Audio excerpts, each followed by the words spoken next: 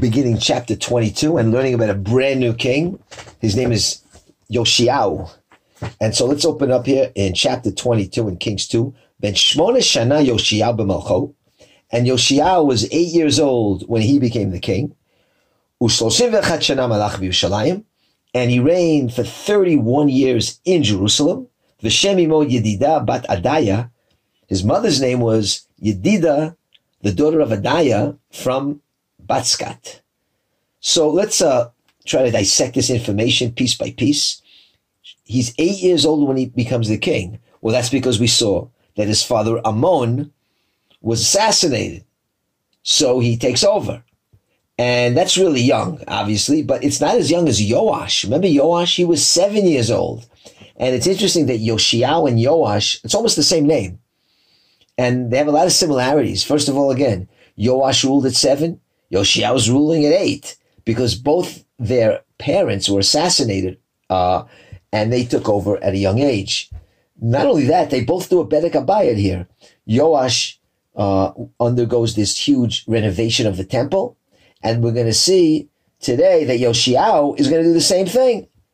And besides that, both of them, Yoshiyahu and Yoash, they are raised by a Kohen who has to care for them. They're starting out so young. Obviously, they're being tutored and trained by certain people. We had in the days of Yoash, it was Yehoyada the Kohen, and here it's Chilkiyahu the Kohen. They're obviously very, very active in the kingdom because we're talking about kings that are ruling at the ages of 7 and 8. So Yoshiyahu is very similar to Yoash in name and other things. And he reigned for 31 years in Jerusalem. Now, 31 years is not a long time if you started to rule at 8. That means he died at 39. And that's what happened. He's going to die a tragic death. We'll see the circumstances of that. And then we see his mother's name, Yedida, which is very rare. As a matter of fact, it's a one-time thing. You have that name. You have your name, Yedidia. Yedidia is a common name for a male, like Shlomo was called Yedidia. But Yedida, without the Yud, that's very rare. The daughter of Adaya, Batskat, and Batskat, according to the Dat Mikra, is an area around Lachish. That's that southern fortified city in Judea. So what kind of a king was Yoshiyahu? Verse 2. Vayasa ayashar b'nei Hashem, and he did what was right in the eyes of the Lord. Ve'elech b'chol derech David aviv, and he walked in all the ways of David his father. V'lo sar yamin or small, and he turned away neither to the right or to the left. So that's quite a description, a compliment for Yoshiyahu. This is a righteous king we're going to learn about here. As the verse says, he went in the ways of David his father, didn't turn right or left. That's pretty good. After the previous disasters before him, we had Menashe and Ammon, and we saw in our last shiur about Ammon. We saw a king, the father of Yoshiyahu, who was really worse than his father Menashe. Even though he only ruled for 2 years, we saw examples that he was actually more evil than all of them. Yet you can ask, if he was so bad, Ammon, how is he not counted as one of the kings who have no share in the world to come? I mean, his father Menashe is one of the three who have no share, along with Achav and Yeravam and Avad. Why wasn't Ammon enumerated there? And the Talmud gives us the reason that in the merit of here, Yoshiyahu, the son, because he fathered a tzaddik, Ammon is saved from being in the category of kings who have no portion in the world to come. Because if one is a righteous son, that merit will save you in the next world. We saw that Talmud in another shiur. I went through the whole thing there, and it said, explain why Achaz, for instance, is not enumerated among the big three who have no share in the world to come, because Achaz fathered a righteous son in Chizkiyahu. Menashe, on the other hand, isn't saved because he had a wicked son. And the fact that Menashe had a righteous father in Chizkiyahu, it's not going to help him, the Talmud explains, because the son's merit can save the father's merit can't save the son. And the logic is this: the father, he helps the son ba'olam hazeh. He helps the son in this world. He does all he can for the son in this world. He provides for his son materially in this world. He can leave a big Yerusha for his son in this world. But once this world is done, the father did all he could do. He can't help the son anymore. That's why Chizkiyahu couldn't save Menashe from judgment. And we saw in that Talmud we read many shiurim ago that Avram couldn't save Yishmael, right? The son can save the father in the next world, but the father can't save the son. Because the merits of the son, they work for the father's neshama. He says Kaddish and so forth. And besides that, we say that if someone fathered a really righteous son, logically speaking, even if that father was very wicked, we figure that the father had something to do with it, right? At least he got out of his way. He let the kid be righteous.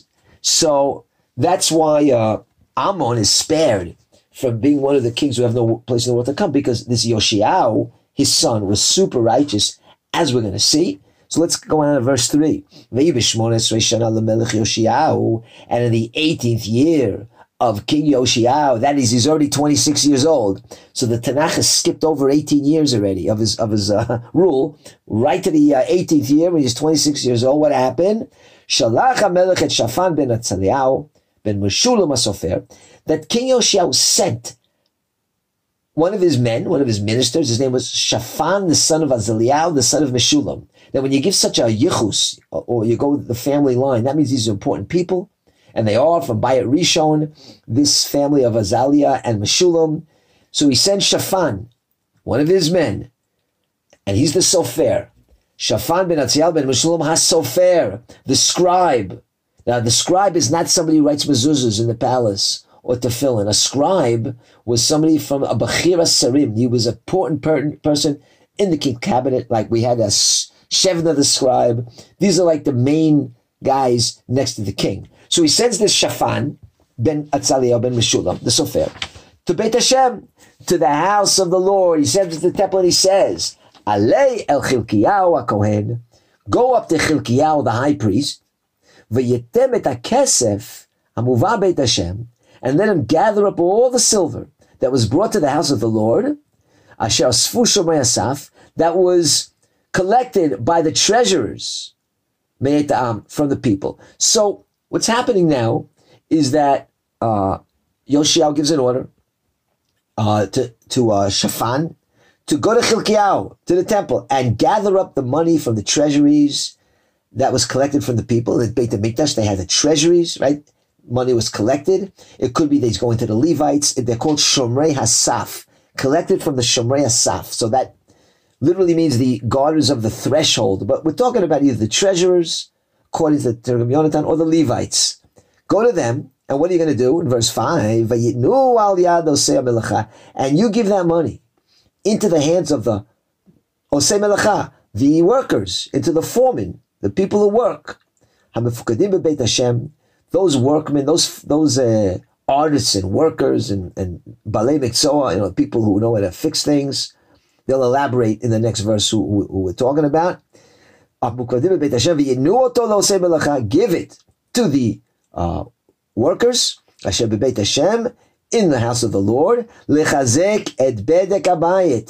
to repair the damage to the temple. And there it is, bedek habayit, the renovation of the temple. Yoshiao wants to carry out, just like Yoash did 224 years ago.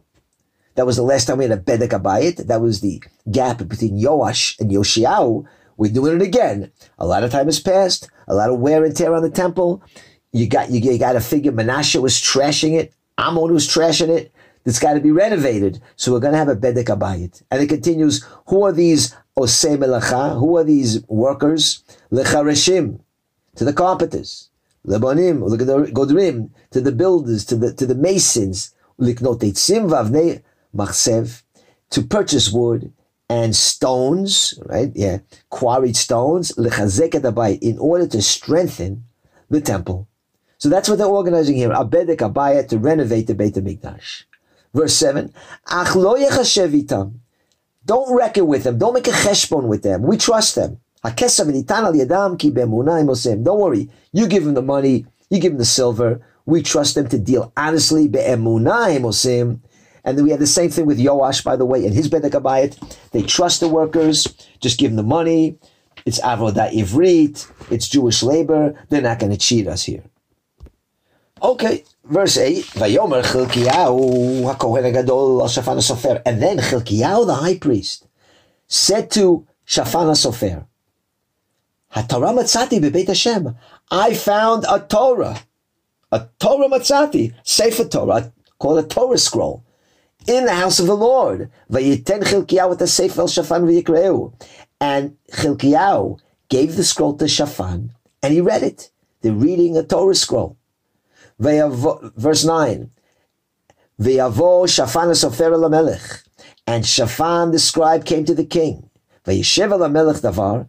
And he brought back word to the king, and he said, Vayomer, hatichu avadecha et hakesef.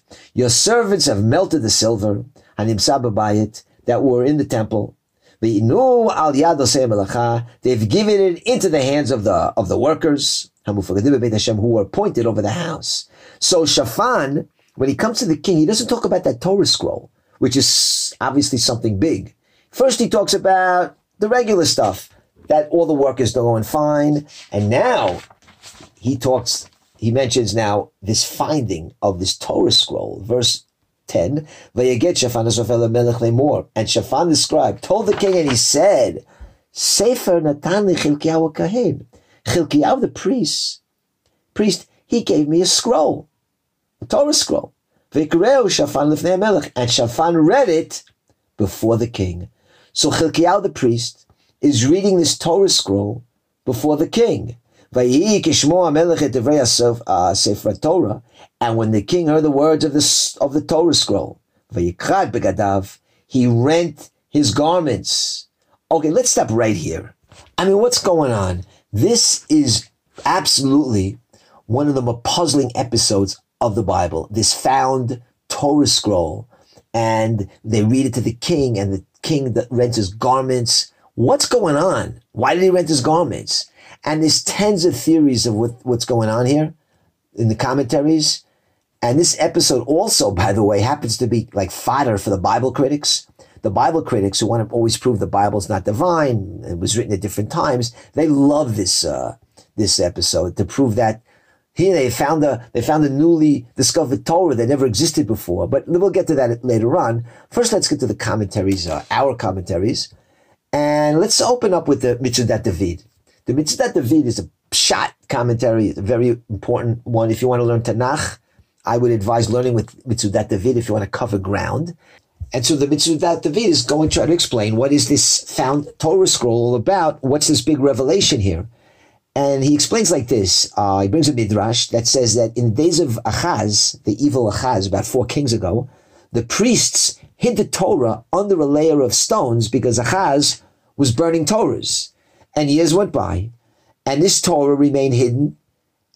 Since that generation passed away, nobody knew it was hidden. And then, many years later, during King Yoshia's time, while they were doing these renovations, things were moved around, taken apart, and the Torah scroll was revealed, it was found, and brought to the king. And he rented his garments, according to the Mitzudat David, because when he read it, he realized for the first time how much his kingdom is not aligned to the Torah. So the Torah was out of circulation from the days of Achaz. The problem is, what about Chizkiyahu? He came after Achaz. And Chizkiyahu spread a lot of Torah. Didn't he leave some Torah scrolls around after his death? I mean, how could it have been out of circulation? And that's why the Radak comes along. He differs with the Mitzudat David and says that it's not since Achaz, but what happened before Yoshiahu? You have Menashe, 55-year reign of rampant idol worship and a war against Torah in the days of Menashe. The Torah was all but forgotten. You add in Amon's 2 years after Menashe, another reign of terror. Then you add in the beginning of Yoshiahu's reign when he didn't know anything. That's a long time for the Torah to be out of circulation, and therefore it was neglected and forgotten. And so when they found the Sefer Torah, it was like given anew. That's how the Radak explains it. It's not that much different than Mitzudat David, actually. Now, the problem with this Radak, though, is that it says in Chronicles that Menashe repented and knew Hashem. Remember, we learned that. He got rid of the idols. So you'd think that at some time during his tshuva, during his repentance, the Torah would be renewed. He would make an effort to take it out and read it once in a while. It shouldn't be something that new to this generation. Besides, you're going to tell me nobody knew what the Torah was during the years of Menashe and Amon? There weren't priests and tzaddikim learning it who kept the Torah? Moreover, if the Radak is right, that the Torah was just out of circulation, then how could we say at the beginning of the chapter, in verse 2, that Yoshiyahu was righteous and a big tzaddik? He didn't veer right or left. How could he be righteous without a Torah? I mean, where was he getting his mitzvahs from without a Torah around him? And that's why, and now I'm going to bring what I think is the most plausible explanation, is from the Abarbanel. And the Malbim says this, and we're going to bring a big proof to this just from the scripture itself. They say that this whole approach is totally off what the Radak is saying, when the Mitzvah that David said. They say that the surprise was not in discovering a Torah scroll. The surprise was finding the original Torah, the Torah scroll, the one that was given to Moses by God. Yes, there was an original Torah given by God to Moses, from which all the other Torahs were copied from. How do we know? Well, you go to the end of the Chumash, chapter 31. It's almost the end of the Chumash, because after that you have like poetry and Ha'azinu and Zot HaBracha. This is like Parashat Vayelech, when you're getting to the end of the plot. And what's going on? Moses is on Mount Sinai writing the Torah as Hashem dictates to him. And here's what the verses say. We're in chapter 31 of Deuteronomy, verse 24. And when Moses finished writing the words of this Torah, tomam, until the very end, Vayitzav Moshe et Levim, Moshe then commanded the Levites, Nosei Aaron Brit, who carried the ark, and when he told them, Lakoch et Sefer Torah, take this Sefer Torah scroll, take this Torah scroll, Usamtem oto mitzad Aaron Brit, Hashem Elokechem, and place it to the side of the ark of God, Vayasham bechal la'ed, and it will be there a witness for you. Okay, so in the holy ark of the temple, as we see, Moses says, put, along with the Ten Commandments, we know that was also in the Holy Ark, this original Sefer Torah that Moshe brought down from Sinai. And that's explicit here in Deuteronomy. That's what they found, the original Sefer Torah of Moses. And this, by the way, is backed up in Chronicles. If you look at Chronicles 34, the parallel narrative, there it talks about the same thing, the Bedek Abayit. And then when they found the Torah, listen what it says. V'otziam et hakesef, and they brought out the money that was brought to the house of the Lord. V'matzah Chilkiyahu HaKohen et Sefer Torat Hashem biyad Moshe. Chilkiyahu the priest found the book of the Sefer Torah given by Moshe, given by Moses. It says there specifically, he found that specific Sefer Torah biyad Moshe, the original. Now you can still ask, what happened to the original? Why did it get lost and found again? Well, then it goes back a little bit what we said with Radak and Mitzvah David. During the reign of the evil Menashe, the priests hid the original Torah scroll, the original one from Moshe Rabbeinu, took it out of the ark, out of a fear that Menashe would abuse it. Because we saw the Midrashim that Menashe cut out the holy names from the Torah, and they took it out of the holy ark, they hid it between the two rows of stones in the temple, and during the Bedek Abayit, during the temple repair project that we've been learning about here, it was discovered. Because those priests who hid it, decades earlier, passed away, it was forgotten, until Yeshayahu's generation, and they found it. But it's not like the first time they ever saw the Torah. They just never saw the original one that had been in the ark. It's likely that Yoshiyahu had been looking for it. Anyway, this is the surprise. They were overwhelmed that they found the first and original Torah written by Moshe, Biyad Moshe, that we alluded to in Deuteronomy.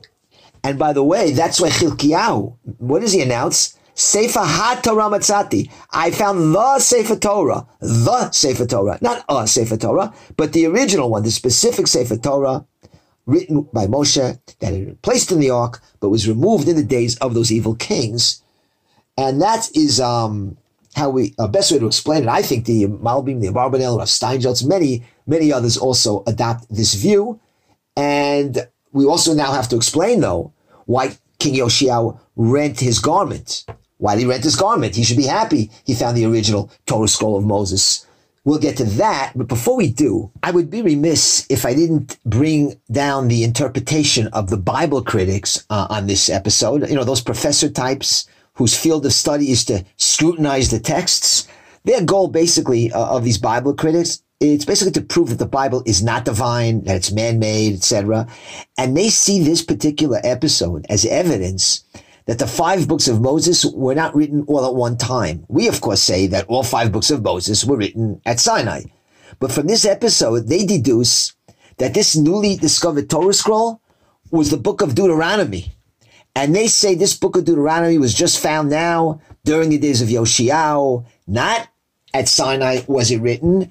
How do they come up with that? Well, stay tuned for our next shiur.